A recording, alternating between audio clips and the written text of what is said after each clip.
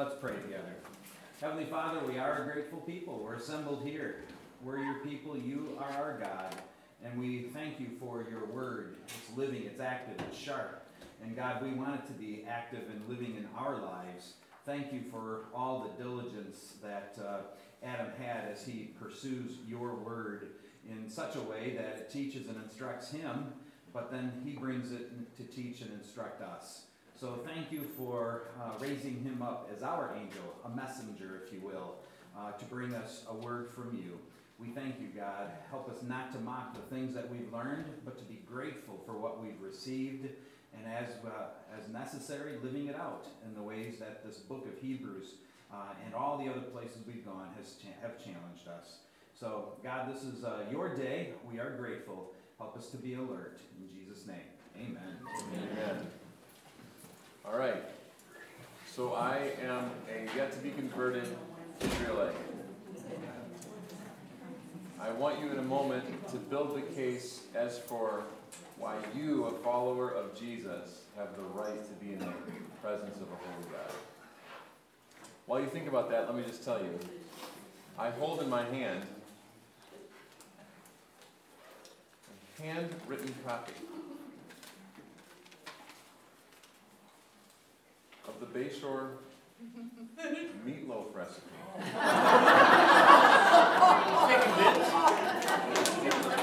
And I would like to read it to you now, but I won't, because Barbie was very clear. How many does it serve? Yeah. I'm hoping a camp word. That's actually a good question. It might have been a trick. I might be producing 10 cans of meatloaf.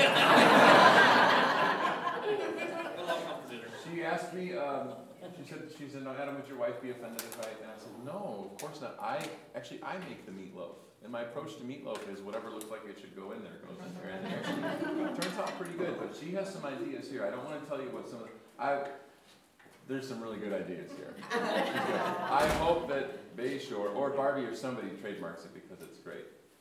Okay, so I'm a Jew. My parents are Jews, great Jew. All the way down, we can actually trace our line to the Aaronic, A-A-R-O-N-I-C, not Aaronic priesthood. Build the case. You're telling me that you put faith in Jesus? I mean, I heard him. He's a fine teacher indeed. Well, he claimed to be the Messiah.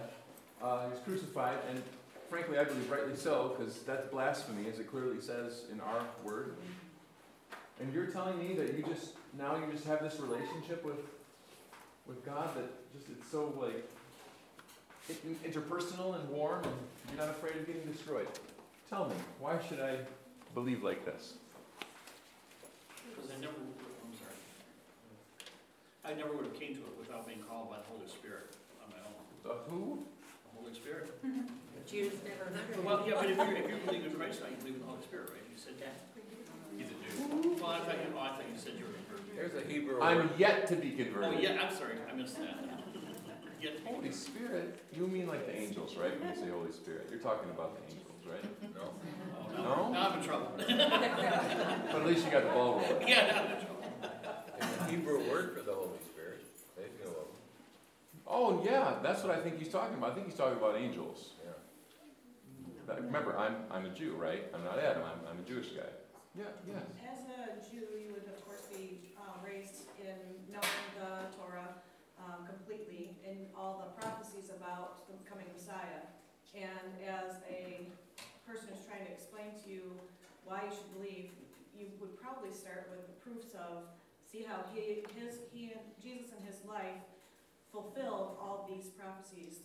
And look at the numbers of here's how many prophecies, and this is the prophecies that we know he's fulfilled, and there's no way, odds-wise, that anybody else in the whole wide world could have fulfilled that many of the prophecies and not be the Messiah.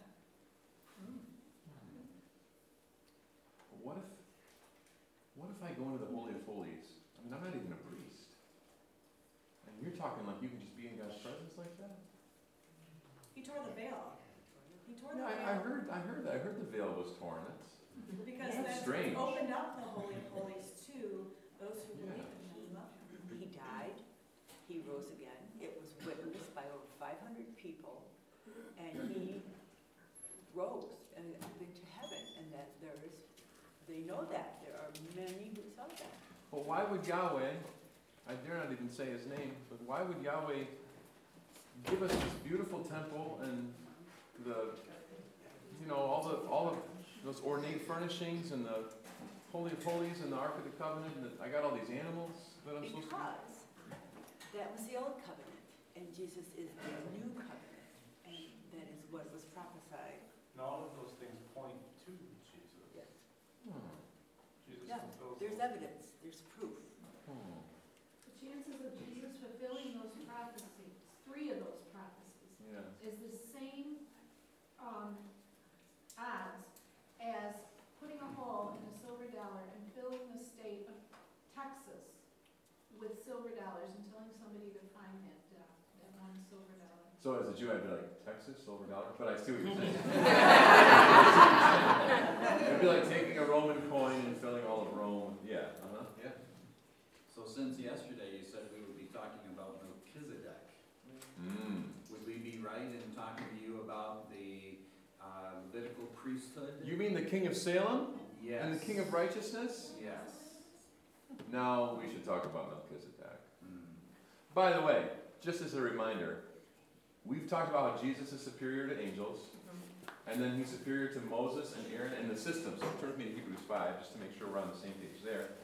The system being the Levitical priesthood, the sacrificial system, the seasonal system, the offerings and the sacrifices, as a good Jewish believer would know. The priesthood in general, Jesus is superior to it. So could someone kindly read out loud Hebrews chapter 5, verse 1 through 4? Just 1 through 4. For every high priest taken from among men is ordained for men in things pertaining to God, that he may offer both gifts and sacrifices for sins. Who can have compassion on the ignorant and on them that are out of the way? For that he himself also is compassed with infirmity. And by reason hereof he ought, as for the people, so also for himself, to offer for sins. And no man taketh this honor unto himself, but he that is called of God, as was Aaron. So also Christ glorified not himself to be made a high priest, but he said unto him, Thou art my son, today I have begotten thee. One more. You just go ahead, one more. If you would. As he saith also in another place, Thou art a priest forever, after the order of Melchizedek. Okay. So, what the writer, hello, good morning. What the writer of Hebrews has done is reminded us of what the priest is supposed to do. Because the priest is the mediator between you and Yahweh. And one of the priest's job is to humanize, not domesticate, but humanize the God-person relationship. Because God is not a human. And one thing that a true worshiper of Yahweh realizes is that God has every right to destroy him or her instantly. But to have another human with you to say, man, I know what it's like. I know it's tough because I sin against Yahweh too. To have another human with you, to sort of walk with you in that, to sort of almost like hold your hand in that process. That's one of the great things about a priest. That's why a priest was so comforting to a person, because a priest could say, I know exactly what that's like. And that's why, it says in Hebrews 5, verse 2, that the priest is able to deal gently with those who are ignorant and are going astray. Why? Because he himself is subject to weakness. Which is why the church today has to be so transparent about our need for grace. Because to the world, the church is full of, some people say they're full of holy people, they're full of good people, they're full of righteous people, they're full of hypocrites, all these things. And if the Christians in the church are out of touch with their own weakness, that gets communicated. And so I try to really quick get behind the veil and just be like, hey, we're all kind of messed up. Because if I'm not messed up, I don't need Jesus. And if I don't need Jesus, why would I follow him? I am a mess. Do any of you in your basement or in your attic or whatever have a big bin that's just full of wires that you're afraid to throw away? Me too. I have a big bin full of wires. power adapters, old wires to my first generation iPhone, this, that. And I don't want to throw it away because what if I need it, right? But that bin is a big, tangled, awful mess. I would have to contribute a 1-month sabbatical to untangling all those wires. So I put that away. I don't want it out in front of me. I want it kind of in the back. We do this in our souls too. You know, we sort of present a living room faith, but here comes Jesus, and he wants access to the whole house that is us. You ever read this little pamphlet called My Heart, Christ's Home? Yeah. It's great. And basically, it's like if this was my heart, just this room, everything we can see in here, we say, all right, Jesus, come into my heart. And Jesus comes in and he goes, oh, this is really nice. You got a fireplace here, and you got this there. Yeah, it's pretty nice. Jesus, I vacuumed before you came over. He's like, yeah, you got some cobwebs here, and you got some dusty spots. We can take care of that, though. That's okay. And, oh, good, Jesus. I'm so glad you love me and accept me as I am. I don't have to worry about anything before you, do I, Lord? No, you don't. Hey, Adam. What's in that closet back there? Nothing? It's like, what's the worst thing you can say when you get pulled over? You're not going to look in the trunk, are you? Jesus comes in, and it's really weird. The longer he's in here, the more focused he is on that closet back there. Adam, what's in there, Adam? Nothing. It's just a water heater and stuff. Jesus has more than just X-ray vision, right? He knows what's in there, and here's the other thing: he knows what it's doing to me. It's like we really need to get in there and clean up. And I'm like, hey, Jesus, out of sight, out of mind. But Jesus, our great high priest, who is the human presence of God, knows exactly what it's like not to have a closet full of garbage, but to resist or struggle as a human being with that sort of secret part. He knows what that's like. He was tempted to lie and cover up too, just as we are, except he didn't sin and he didn't have anything to cover up. He wants to get in there and clean up. And so I would say that yes, Jesus is superior to angels. Bing! Jesus is superior to the priesthood, which has gone well to this point, but is now superseded. Bing! But I also want to say that Jesus is superior to an unsympathetic God. Also very important for a monotheistic Jew in a polytheistic culture. A Jew is monotheistic. There's one God, Yahweh. Hear, O Israel, the Lord our God, the Lord is one God. They're surrounded by polytheists. A polytheist, poly meaning many, they believe there are all these different gods to keep happy, right? And so in the pagan culture, you got all these different gods. And the New Testament is covered in references to all of these architectural pieces and historical artifacts that point to polytheism. We just don't see it because we're not looking for it necessarily. But all of the human beings in the world were looking for some sort of God that they could placate and be in right relationship with. And none of these gods were ever sympathetic. The sympathetic side of Yahweh was most apparent in the priesthood, which is why the priesthood was so beautiful and made so much sense for so long. But they're surrounded by all these sort of pantheistic sort of, and this God is just out to destroy me, I gotta keep him happy. That's not Yahweh. And we know that Yahweh is sympathetic and empathetic in a way because he comes himself to our world, Jesus. And then the last thing I want to say is that Jesus is superior to our best efforts. Amen. Do you believe that? That we are not bringing our best and then asking God to help it. That we are bringing ourselves and asking God to do it all through us. Okay? Jesus is superior. And then I would also say, as we look ahead in verse 5 and 6, it says, as we've already heard, in the same way Christ did not take on himself the glory of becoming a high priest, but God said to him, again quoting the psalm from chapter 1, you are my son, today I have become your father. And so Jesus knows what it's like to share in a heavenly calling. Have you ever thought about that? We talked about the heavenly calling a little while back. Hi, come on in. We talked about the heavenly calling.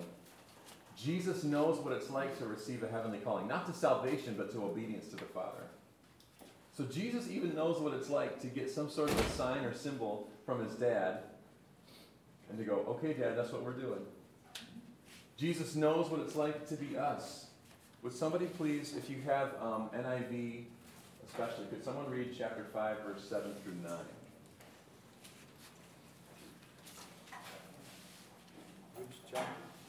Hebrews chapter 5, chapter 5, verse 7 through 9. During the days of Jesus' life on earth, he offered up prayers and petitions with loud cries and tears to the one who could save him from death. And he was heard because of his reverent submission. Although he was a son, he learned obedience from what he suffered. And once made perfect, he became the source of eternal salvation for all who obey him, and was designated by God to be the high priest in the order of Melchizedek. There's Melchizedek again. Now, the most powerful word, I think, in that little pericope, that little section, that little paragraph, is in verse 7. During the days of Jesus' life on earth, he offered up prayers and petitions with fervent cries and tears to the one who could save him from death. Did God save him from death? God the Father could have saved him from death. Didn't. Something better. Jesus knows what it's like to be crying out in agony in prayer to a God who could do something and isn't. Can you relate to that? Yes. Have you ever cried out to God with such impassioned plea, and you've even reminded him that he's God and that he's all-powerful, and you've even reminded him that he could fix this? And he's not. Have you ever had that before? If you haven't, you will. Jesus knows what that's like too. I wonder, boy, if I would say 5, 7 through 9 might be one of my other favorite sections of Hebrews. Because it just reminds us of the humanity of God in Christ. He knows what it's like to be us. He knows what it's like to be you. And then there's that Melchizedek mentioned again, which we'll get to very soon, I promise. I promise I'm not dodging Melchizedek. It's a mess, but I'm not dodging it. Okay. Then Hebrews 5:11. Could somebody read 11 through 14, please? Concerning him, we have much to say, and it is hard to explain, since you have become dull of hearing. Wait, I just want to point out. Do you hear how mean the writer of Hebrews just got? Did you hear that? You need to be offended by this, all right? Let the word of God pierce. Okay, please continue. For though by this time you ought to be teachers, you have need again for someone to teach you the elementary principles of the oracles of God, and you have come to need milk and not solid food. To what? What do you want to do? Go through 14. For everyone who partakes only of milk is not accustomed to the word of righteousness, for he is a babe. But solid food is for the mature, who because of practice have their senses trained to discern good and evil. So I want you to note the wording here. Jesus knows what it's like to share in a heavenly calling. You are my son, today I have become your father. Jesus knows what it's like to be us, to have fervent prayers on earth that seem to go unanswered. Jesus doesn't know what it's like to be lazy, but he knows our laziness. He knows my laziness. And the writer of Hebrews gets rather pointed all of a sudden. If you put your name in there, it's even more jarring. We have much to say about this, Adam, but it's hard to make it clear to you because you, Adam, no longer try to understand. In fact, Adam, you ought to be a teacher by now. You need someone to teach you the elementary truths of God's word all over again. That would be like, Barbie gave me this meatloaf recipe, but I don't know how to crack an egg. Right? I should be able to do this, but I forgot how eggs work. That's what the writer is saying when it comes to their faith. And I think we can all identify with the idea that when you have a little baby eats milk, and then slowly you get to the bigger stuff. When we were raising our kids, they had these little things called graduates, little puffy cereals.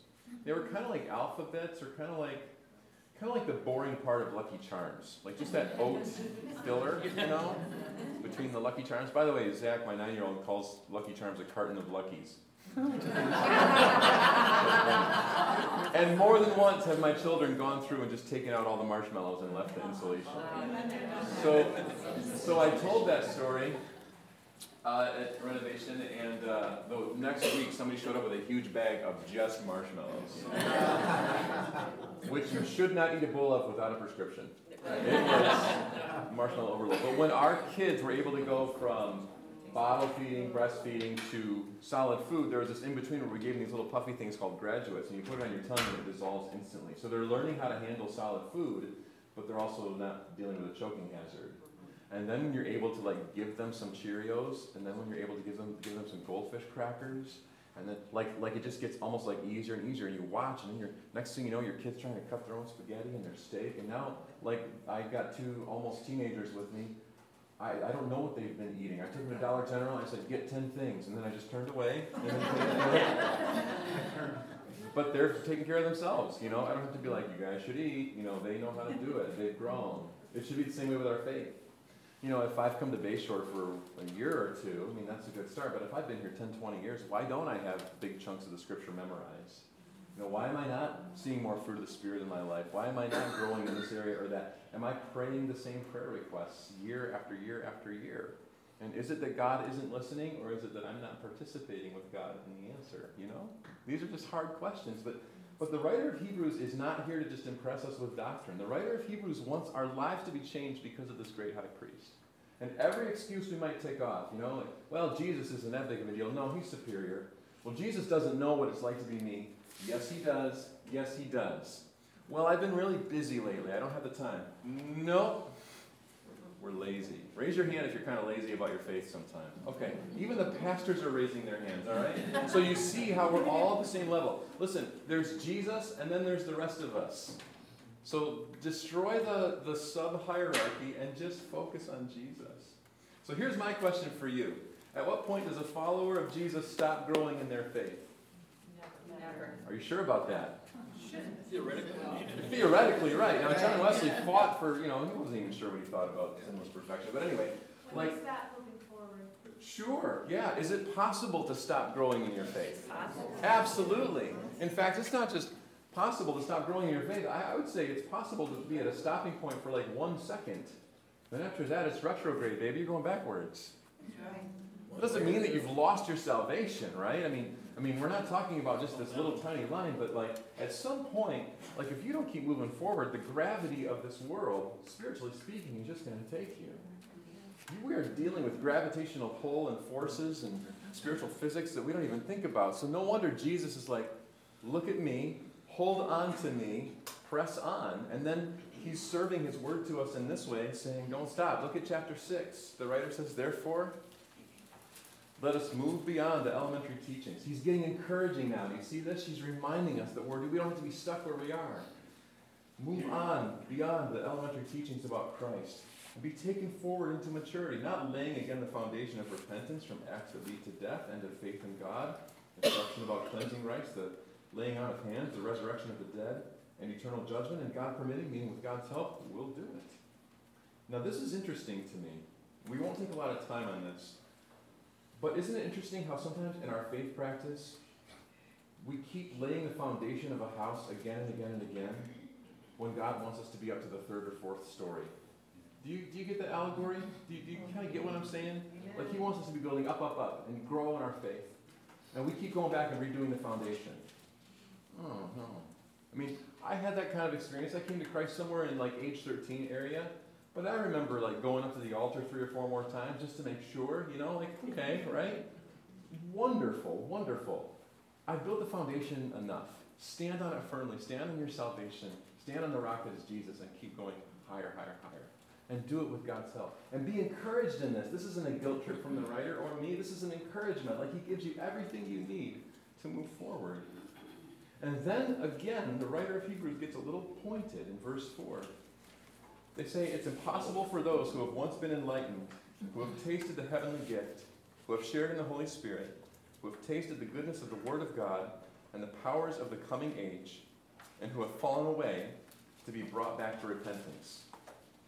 Somebody texted me about this verse a few days ago, and I believe their question was, does that mean that someone could be saved, lose their salvation, and automatically be disqualified, never to get it again? I don't think so. Because I think the writer is using the word impossible in a way that you or I would. Like, oh, you know, I got to drive home tonight or tomorrow morning. And so I'll say, okay, I'll be home in about 3.5 hours. And if you know, somebody said, well, Adam, it's going to take you 10 hours. I would say, that's impossible. Well, sure it is. It's possible. It's just not likely. I think that's what the writer of Hebrews is saying. Maybe the writer of Hebrews is saying, if you've really tasted this heavenly gift, if you've really dove deep into living, you know, and following Christ in the Spirit, you have to wonder if you just back away from that all of a sudden, were you really living it or was it just surface? I think that's what's being said here. But at the end of the day, you and I are not God. I don't decide who gets saved and who doesn't. He does. Yeah. Second part of verse 6. To their loss, they are crucifying the Son of God all over again, subjecting him to public disgrace. We're going to talk about re-crucifixion in a little bit. And then a great verse, verse 7 for last night's rainstorm. Could someone read verse 7 and 8? Hebrews chapter 6, verse 7 and 8. Land that drinks in the rain, often falling on it, and that produces a crop useful to those for whom it is farmed, receives the blessing of God. But land that produces thorns and thistles is worthless and is in danger of being cursed. In the end, it will be burned. Mm-hmm. So again, accountability, growth, change. Bless you. At what point does a follower of Jesus stop growing in their faith? I would say as soon as they stop leaning into their faith.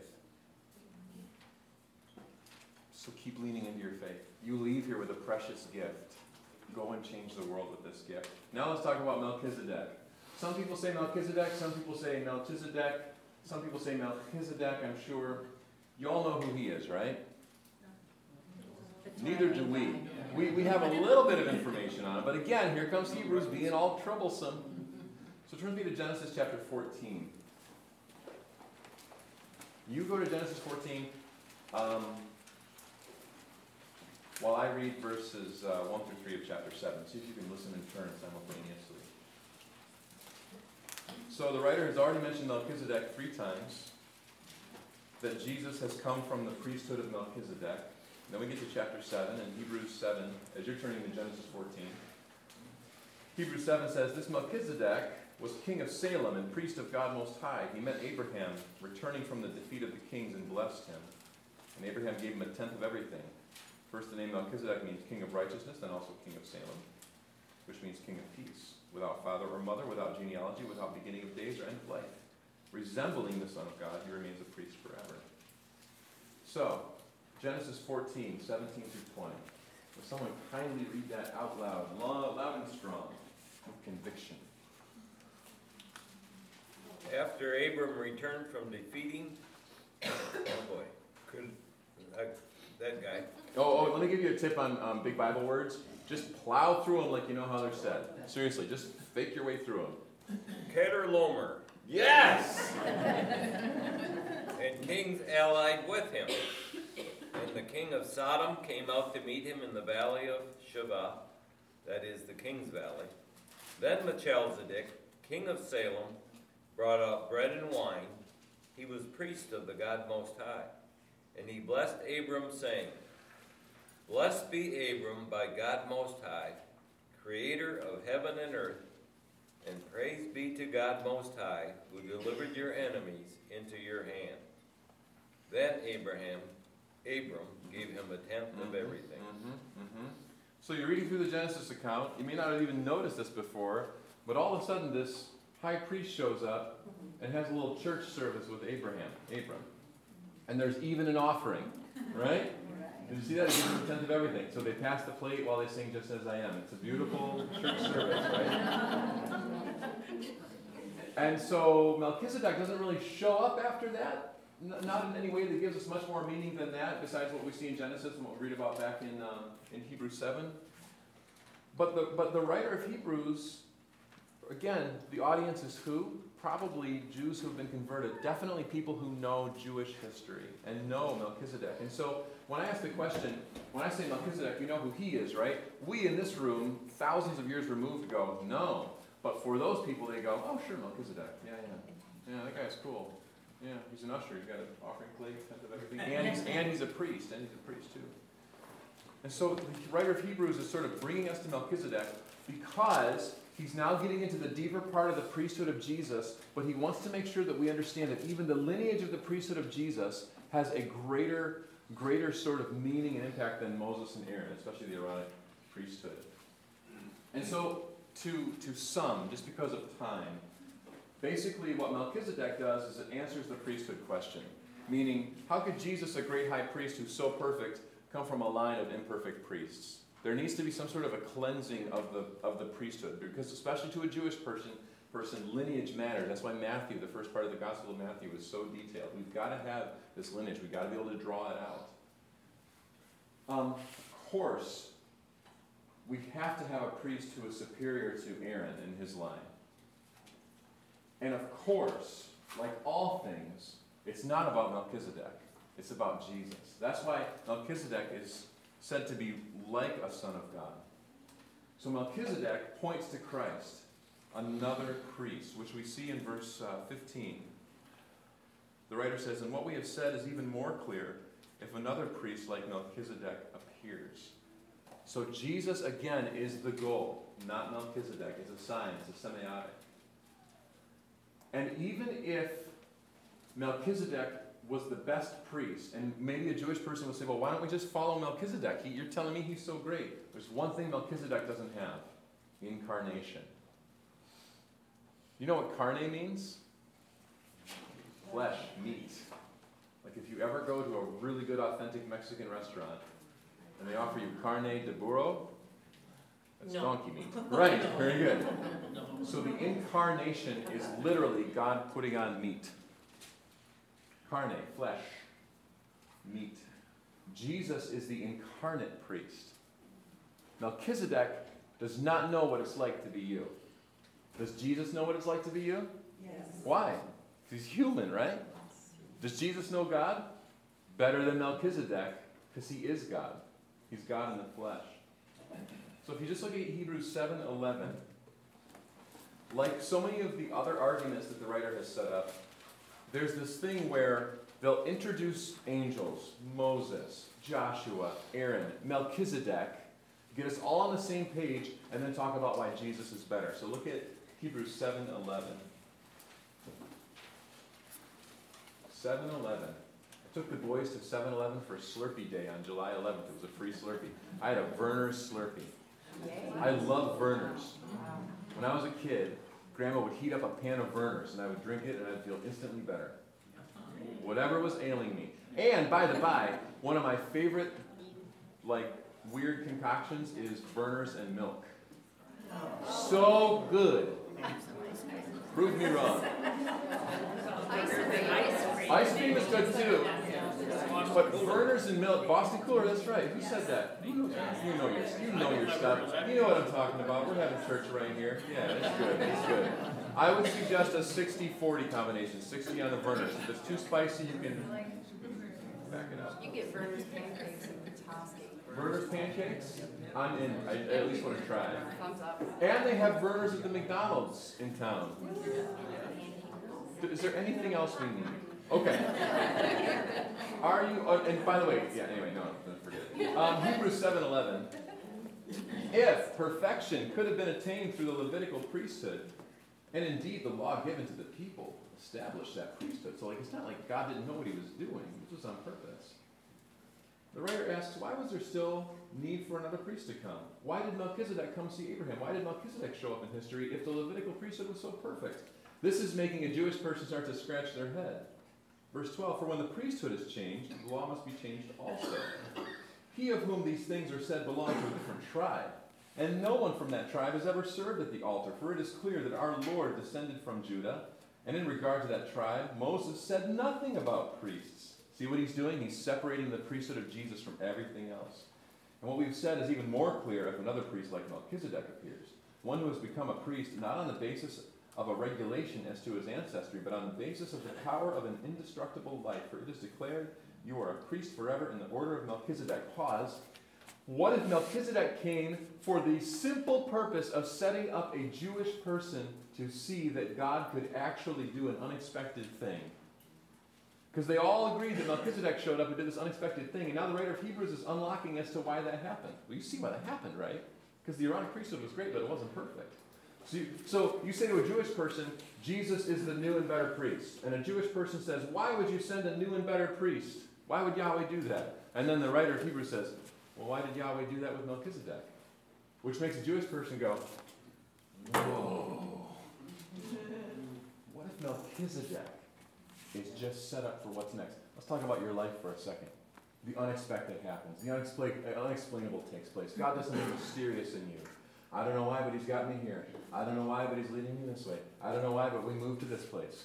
What if it's just a setup for what's next? Who are we dealing with here? Only the one who upholds the universe by the word of his power.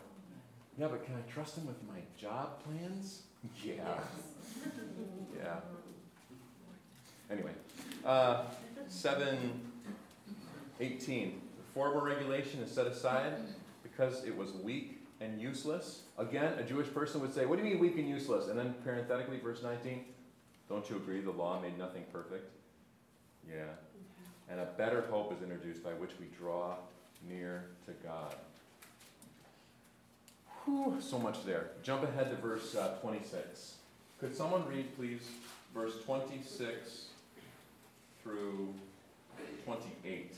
26 through 28. Hebrews 7, 26 through 28, please. For this is the kind of high priest we need, holy, innocent, undefiled, separated from sinners, and exalted above the heavens. He doesn't need to offer sacrifices every day as high priests do, first for their own sins and then for those of the people. He did this once for all time when he offered himself. For the law appoints as high priests men who are weak, but the promise of the oath, which came after the law, appoints a son who has been perfected forever. Okay. Just that verse, Hebrews 7:26. Another favorite little chunk of Hebrews of mine. We need a better high priest than Aaron. We need a better high priest than Melchizedek. In fact, we need one who is holy, blameless, pure, set apart from sinners, exalted above the heavens. That would be a good memorization too, just to memorize that little chunk. Because if you're praying and you want to just adore Jesus for who he is, you can tell him he's great, but what if you focused in your prayer on these words? Jesus, you are holy, which means that you are completely different from this world that I'm in right now. You are holy, you are perfect, you are complete, you need nothing. If you're praying that, you start to realize just how strong and perfect and complete and integral Jesus is. Jesus, you are blameless. And thank you that you accept me even though I'm not blameless. Thank you that I deserve all this blame. And you in your clean slate perfection, instead of staying isolated from me in your holiness, you actually you take on my blame. Thank you, Jesus. Jesus, you are pure. I have a mind that is muddled with impure thoughts. I got anger, rage, malice, lust, greed, envy. I got negativity. I got all kinds of garbage in there. And it just drags me down. Jesus, you are pure. You don't struggle with that like I do. Which is why I need your purity in me so that I can live different tomorrow. Because tomorrow's got to be better than what I just did today. I need your purity, Jesus. Jesus, you are set apart from sinners. You're one of us, but you can't possibly be exactly like us, because otherwise you wouldn't be a perfect and sinless high priest. You know, he's like me. Jesus, you're like me. I know that. But at the same time, you were set apart. But remember what it says in Hebrews chapter 2, that though he is set apart from us, he's not ashamed to call me brother and sister. And then Jesus, you're not here right now in the flesh, post-resurrection. You're not still walking around showing us the holes in your hands and stuff. You're exalted above the heavens. Where's Jesus at right now? Sitting at the right hand of God the Father. Just making everything go, interceding for you by name. Take a minute, find a couple people, consider this list, and just what attribute sticks out to you and why? It's going to be just a few minutes. Just give you a chance to stretch, hit the restroom if you want before we bring it home. Just take 5 minutes, share with somebody. Of these attributes, which one just really speaks to you? Which one is just good for your heart to hear right now? What is God talking to you about in these attributes? Go.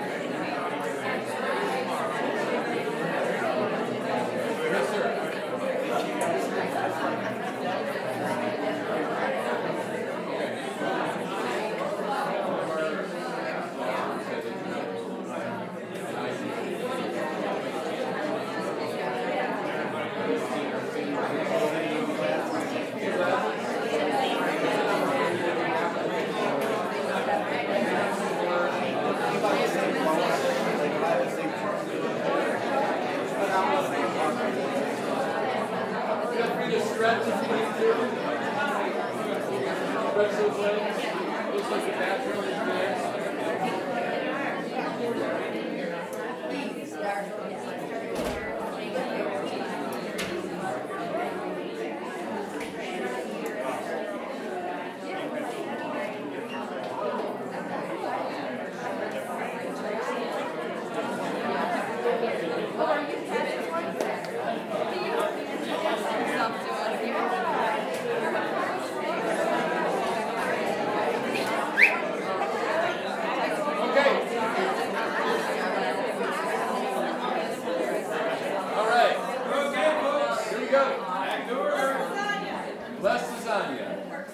Somebody asked, why do I not wear a wedding ring?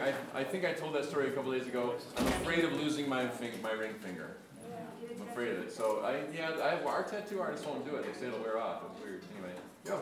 It's called the Egyptian way. We have a friend that lost his finger also. Yeah. And we call it the Egyptian way. Yeah, I'm a musician. At my core, I'm just a musician. I'm just a keyboard player. That's all I am. With PowerPoint. Yeah. So, it scares me. It really scares me. So, anyway. I know we're not supposed to be slaves to fear. I know that. Anyway, all right, which one was your favorite? Pure. Pure? All right. Blameless. Blameless? Who said holy? Who said holy was their favorite? Raise the hand. All right, who said pure? Who said blameless? Who said set apart? Who said exalted? In any of your group, did you talk about how they seem a little redundant? Yeah, very good. And why would the writer of Hebrews take the time to do that? To impress. No, I don't think it's to impress. No? No, because think about the order of operations here. Holy, holy, holy, he's in heaven. Jesus has always existed, yes? He comes to earth without the blame of Adam. You are born in blame. He stays pure through his entire life. He never has an impure moment.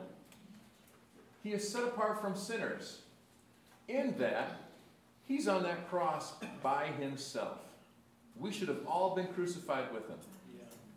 He is exalted above the heavens. I'm not. It says in the scripture that I'm seated with Christ in the heavenly places.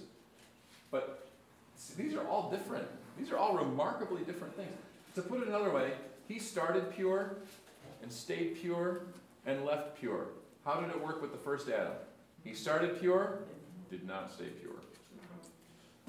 How does it start with every human being? We don't start pure. We don't, because we're born with the sin of Adam. So we can't stay pure. So we can't possibly leave pure. I need a priest. So in Hebrews 9, which, again, we don't have the time to get into, it reminds us of the worship in the early tabernacle and how they used to fix the purity problem. And they would use the blood of bulls and goats and sacrifices. And so, just a quick note, the writer of Hebrews in chapter 9 is not knocking the Levitical temple tabernacle system. They actually show appreciation for the order. Like, he talks about all this stuff and just how kind of neat it is. He appreciates it, but he appreciates it in light of what it points towards, in light of the semiotic, which is Christ. And you can read about this in Exodus 25, 37, 40. Of course, you read about it in Leviticus. But probably the key verse in this section is 9:22. Hebrews 9:22 says, "The law requires that nearly everything be cleansed with blood, and without the shedding of blood there is no forgiveness."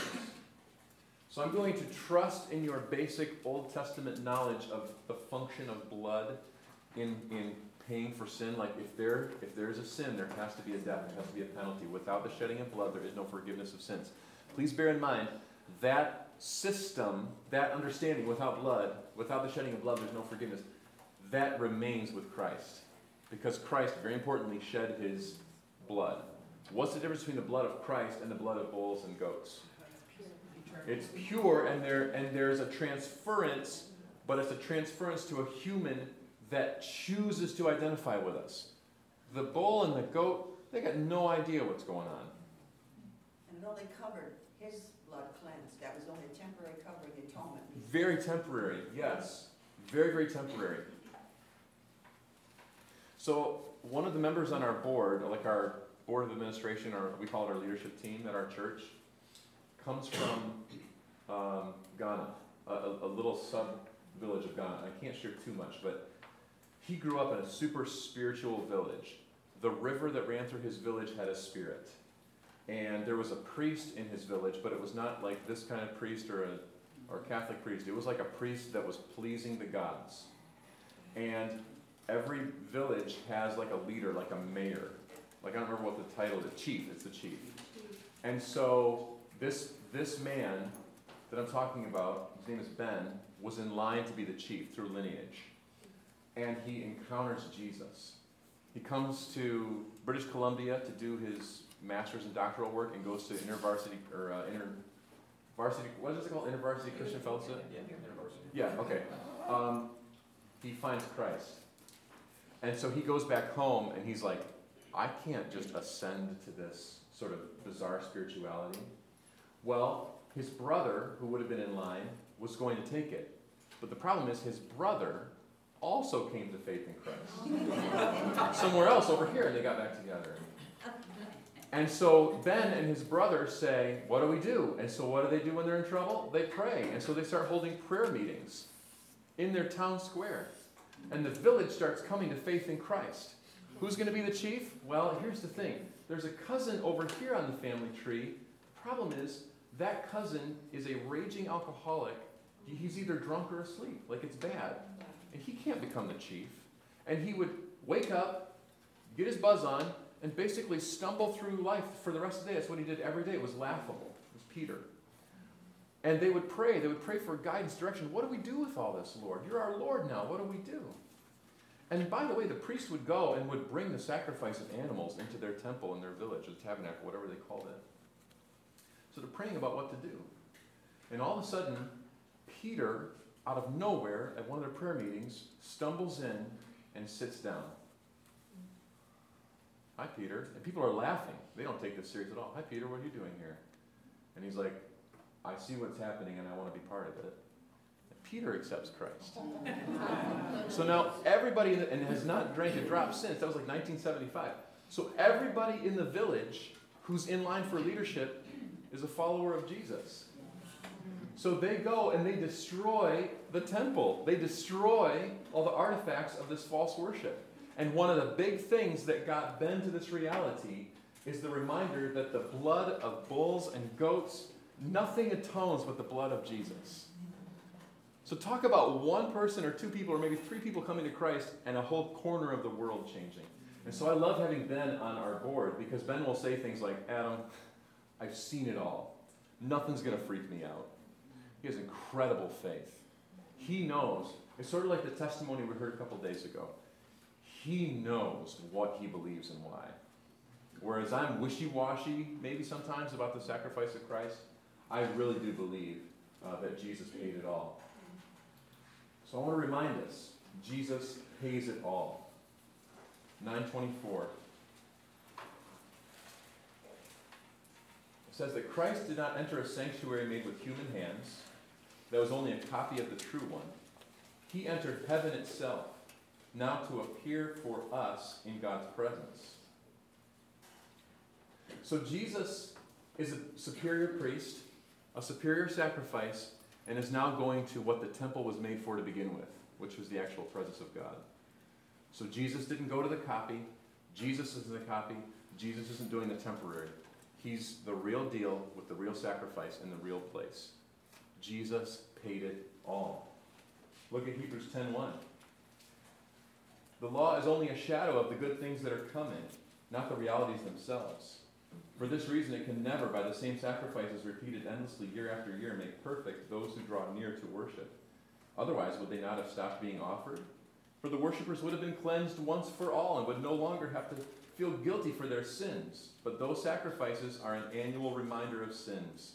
It is impossible for the blood of bulls and goats to take away sins. And you can go on from there. Does Jesus pay it all? Yes. Jesus pays it all. We don't bring the sacrifice of praise, as you will tonight in the tabernacle, to pay for the bad things we've done. You're describing a bizarre Christian karma.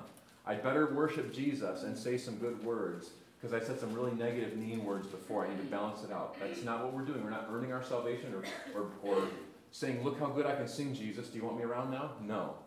Jesus pays it all, not me. My sacrifice of praise is merely a response to the fact that he's paid the entire price. I'm thankful. I'm thankful. And then 10:18.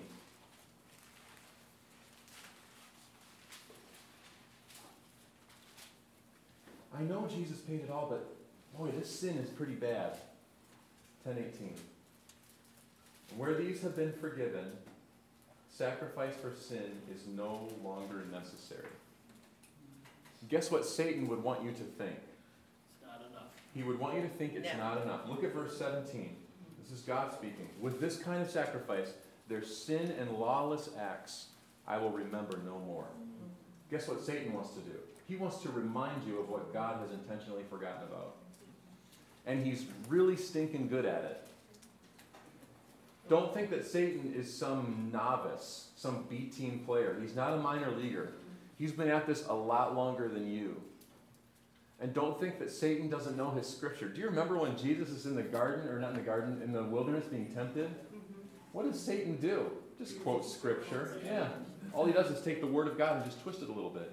And don't think that the demons don't believe. If you just say, I believe that Jesus is the Son of God, great. The demons also believe and tremble. This is more than just mere assent. If you follow Jesus, you're actually claiming that his blood is yours, on you, paid in full. As Philip Yancey says, this is the best thing we got. I love Philip Yancey. He's actually honest about his faith. He struggles because faith and doubt commingle on purpose. And Yancey says one of the things I love about Christianity is it's the best thing we got. Meaning you try to find a better religious system that answers all these questions and yet makes God personal, you can't. So let's talk about Hebrews and faith. I bet you all have heard messages, you've studied Hebrews 11. We're not going to go through it, but it's almost like the credits to Act 1 is kind of how I see it. You know, before we're really jumping into this new covenant, you've got this whole thing of like all these heroes of the faith to which all these wonderful things happen. So in Hebrews 10:39, just to set it up, the writer reminds us to persevere in faith, that we don't belong to those who shrink back and are destroyed, but to those who have faith and are saved. Agree or disagree? By its nature, faith is very difficult. Do you agree? Doesn't faith have to be difficult to be faith? I mean, let's try trust fall. No, let's not. Boy, think about how much faith you've already carried out this morning. How many of you checked the chair before you sat in it? You did? What were you checking for? The legs weren't sitting balanced. So you noticed that something was off. Okay. Otherwise you wouldn't have, right? Right. And you noticed something was off. Is that the same chair you're sitting in now? I did sit in it. You did, but then you moved? Or you're sitting in it right now? I'm sitting in it. So if you wiggle right now, you could, don't do that, like a Jenga tower. You just Well, do you that. know how sometimes you put pressure on something? Oh, yeah. And then it Uh-huh. distributes it evenly? Uh-huh. So what is your faith in right now? Your faith is in your equilibrium. Because you're sitting there, easy does it, getting a core workout, keeping those legs. How much faith you put in this metal thing? Didn't even think about it, you just sat right down.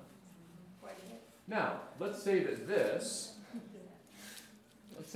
was, I don't know, sitting on two planks that just ran across two buildings, and it was just that chair. All right? And you're up 40 feet. No, that's a little different. That requires a little more faith, because you're thinking to yourself, well, the worst thing that could happen is I fall, and then I get back up. You know, big deal. Or this. How many of you have gone on the zip line? Just raise your hand if you've gone on the zip line. How many of you, in going on the zip line, held on for dear life? And what did you hold on to? Nothing, right? With my eyes closed. As if your hands were doing any of the work. All that load was on the harness. Your hands were doing that because your brain was like, I'm scared, and I want to feel better. And if the harness failed, you would slide right down. But yet we just want to hold on. We want to hold on so bad. And your hands are doing nothing at that point. It's all on the harness. It's faith. Kierkegaard, one of my favorite philosophers, because he's kind of moody sometimes. Kierkegaard makes the argument that you have to have doubt in order to have faith. There has to be an element of doubt. There has to be something about this that's just not believable. Otherwise, we don't need faith. You're the only person, what's your name? Julie? Julie, all of a sudden you introduce doubt, and her faith system in her chair is completely different than everybody else's. She doubted that thing to hold her up, so she checked it. And your doubts were relieved, and you put your faith in that chair. And the truth is, I doubt myself. So when I doubt myself, what I believe in, what I have faith in, also has an element of doubt, because I'm so often wrong. Yeah, me too. But who isn't wrong? Sunday school answer, Jesus, right? So my weakness is a strength when it comes to faith. He works in it, Yeah. in my weakness. Of course, he actually enjoys it. So just read through Hebrews 11. Don't be afraid of your doubts. You know, I've had a couple conversations with people. One who's concerned about a child showing questions, like asking hard questions about the faith. I would encourage your child to ask those questions. I would. And don't be too afraid of that. Like, let them wrestle with it. Let them build this faith with Christ's help on their own. Officer. Okay, so when you talk about doubts and not being afraid of them, Yeah. what if you're trying to be faithful and you have the doubt of, I know I should pray, but I'm not totally sure that God's there. What am I praying to? How do you address that for yourself and for others? The simplest thing that I tell you is just do it anyway. Do it as if he's there. It's the whole I believe, help my unbelief. And even tell him, God, sometimes I'm not even sure if you're listening, but I know you are. So can you just help me to live in that faith? Yeah. It seems like a scary thing. It seems like you'd be struck down instantly. Because it does say in the scripture, without faith, it's impossible to please God. Think about how much faith you're showing when you have an honest conversation with God like Habakkuk. Habakkuk was so faithful in that moment. He's not arrogant, but he's honest. Please be honest with your Lord. He knows anyway. Your conversations will be much deeper if you are just honest with him. He met Thomas's need.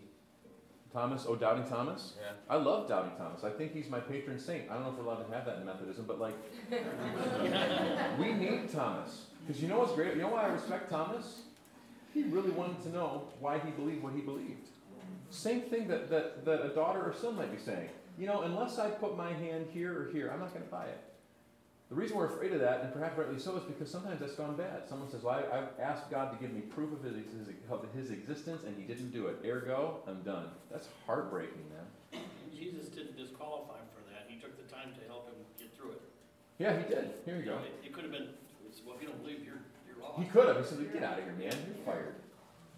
He doesn't do that. He says, blessed are you that you've seen, but blessed are those who have not seen and yet believe. Yeah. What if you have a child who, like, just flat out denies the existence of God? Okay, so these are your tools at your disposal. Because I don't have, like, the knowledge to, like, Great. as much to, like, Oh, totally. explain. I'm afraid some of the brilliant things my 12-year-old says, I think he's going to outpace me in a couple years. But he does, like, actually, I mean, I feel privileged because Yeah. I have that, Yes. that he actually will Yes. talk to me about Yes, things. exactly. So that's, like, an Okay. advantage, I feel like. But Great. So you got 3 tools at your disposal. One, you can pray for them. Yeah. Just as soon as that, like right now, let's say like right now, I can sense that your fear is being triggered, and rightly so. What do you do in that moment? Jesus, here it is. Here, take this. This is your problem, not mine. 2, you gotta love them. They have to know that you love them through this, and that you aren't disappointed in them as a Christian mom or dad that they aren't turning out to be. You can't joke. That's only gonna make it worse. They have to know that you love them because they're gonna look back. They need to see that you love them with the love of Christ most of all. And then 3rd, it's not your job to convince. Whose job is it to convince? It's the Holy Spirit. Okay. You are not Holy Spirit Jr. Yeah. One more thing, sorry. No, you're okay. It's all right. So, like, what about, like, church on Sunday? Like, Yeah. if they're like, no, I'm not going. Like, I you don't know. know, case by case, I because don't want to, like, I wanna give him his space. Yeah. But I don't wanna like back off on standing firm on what I believe in I know. and the rules and boundaries that I have in my house. Yeah. It's just, I don't know. You pray for wisdom, because you can find stories where the kid got dragged to church and loved it and hated it. Yeah. I got dragged to church when I was young, but I found a reason to love it. He because I doesn't got like twin it. sons. Right. So you try to find a reason for them to love it. But there are also stories where you let them stay home and their faith is even deeper. I mean, it could go so many different I know. ways. So, He does like youth group and like, he does all that. But yeah. I think it's more of like for like social. Just tell the reasons. It's not pastor to even- start mentioning Fortnite. Bring Fortnite into the message. Yeah, That's true. yeah. Let's pray really quick right now. Just take 30 seconds. Jesus, we pray for all of those who are far from you, especially our kids, and we lift them up to you in great faith. We believe, help our unbelief. We know that you are the Lord, you are Spirit, you are Father, you are the blessed three in one. We're going to trust you with these things and trust that you'll give us wisdom as parents and grandparents to know just how to interact in the moment. We trust that your word will be living and active in us and able to flow out at just the right time and just the right way. And help us to show your unconditional love, but also help us to show what we're holding on to and why we believe what we believe. May we be a witness to even our own households with your strength and for your glory. Amen. Yes, ma'am. Yep, back here. Can I comment on that? I don't wanna like step on your toes or anything. 30 seconds, go for it. Okay. You can sound as hard as you want. I've been kind of going through like a situation with, going into college and all of that, where I really struggled with like decisions that I was making and not knowing if that's what God wanted. But I really think it's important to note that God lets us make our own decisions. As long as it aligns with His Word, we can make our own choices. So like as long as you're sticking to your own set of standards and you're following Scripture, whether you decide to take your kid to church or not take your kid to church, it's not going to affect God's reign. He's going to be in control of it either way. Yeah, yeah, that's well said. It's a good point. As you were saying that, I was also reminded you might want to talk to Joel a little bit. He might be able to give you insight on this too. He's got some good stuff on this. Okay, you ready to bring it home? What So- is the FM? That's. Oh, that just means following. 1039 and the rest, and following and the rest. And then there's some other verses down here too. Okay, now we were going to talk about invisibility cloak, bring up some Harry Potter. Don't have time. Just remember that Jesus is the image of the invisible, and Ephesians reminds us that we are witnessing an invisible battle around us all the time. And then we get to like Hebrews 12. To summarize, Hebrews 12 reminds us to keep running, that we run the race marked out before us, following Jesus, our pioneer, that we are surrounded by a great cloud of witnesses. Do I think that dead people and saints can see us? I don't know. Like my mom is dead. She's in heaven. She's alive. But I don't know if she can, I don't know. I would have loved to get into that. We just don't have time. And then anticipate discipline. The scripture says in Hebrews that God the Father disciplines us as sons and daughters. And what kind of father just lets his kids run out in the middle of the road? He really does discipline us. Expect discipline as you're growing. Aim for peace with one another. Another thing that Hebrews reminds us of, that we really are supposed to have an effect to this conditioning, this discipline, that we are people of Salem, of peace. That Jesus is the Prince of Peace, right? And then anamnesis, which means to remember. Hebrews reminds us again and again and again not to forget. Don't forget what Jesus has done. Don't forget that the old priesthood is canceled out and complete now. Don't forget that Jesus is the Son of God. Don't forget that He's the Word made flesh. Don't forget. Next time you take communion, think about what we've read in Hebrews. Next time you take, and that little tiny cup of juice or wine, whatever, that this represents the blood of Jesus. Remember the blood of bulls and goats. I did it. Bulls and goats. Remember that His blood is superior to this. And what a strange thing we're doing. We're not putting the blood on us. We're putting it in us. Food for our souls. To remember. And then I've always seen Hebrews 13 as like a New Year resolution. Because Hebrews 13 is just sort of this miscellaneous, like when Like when you say to somebody, I gotta go, oh, but I gotta tell you one more thing. That's what Hebrews 13 is like to me. Keep on loving one another as brothers and sisters. Don't forget to show hospitality to strangers, for by doing so, some people have shown hospitality to angels without knowing. Entertaining angels. Don't forget those in prison. Verse 4, keep your marriage bed pure. Verse 5, don't fall in love with money. Be content with what you have. Verse 6, remember the Lord is your helper. Don't be afraid. Verse 7, remember your leaders. Verse 8, don't get carried away by all kinds of strange teaching. Verse 11, the high priest carries the blood of animals into the most holy place as a sin offering, but the bodies are burned outside the camp. Now look at this. This is profound. Verse 12, and so Jesus also suffered outside the city gate to make his people holy through his own blood. Let us then go to him outside the camp, bearing the disgrace he bore. Jesus was pushed out in disgrace, and he invites us to join him there.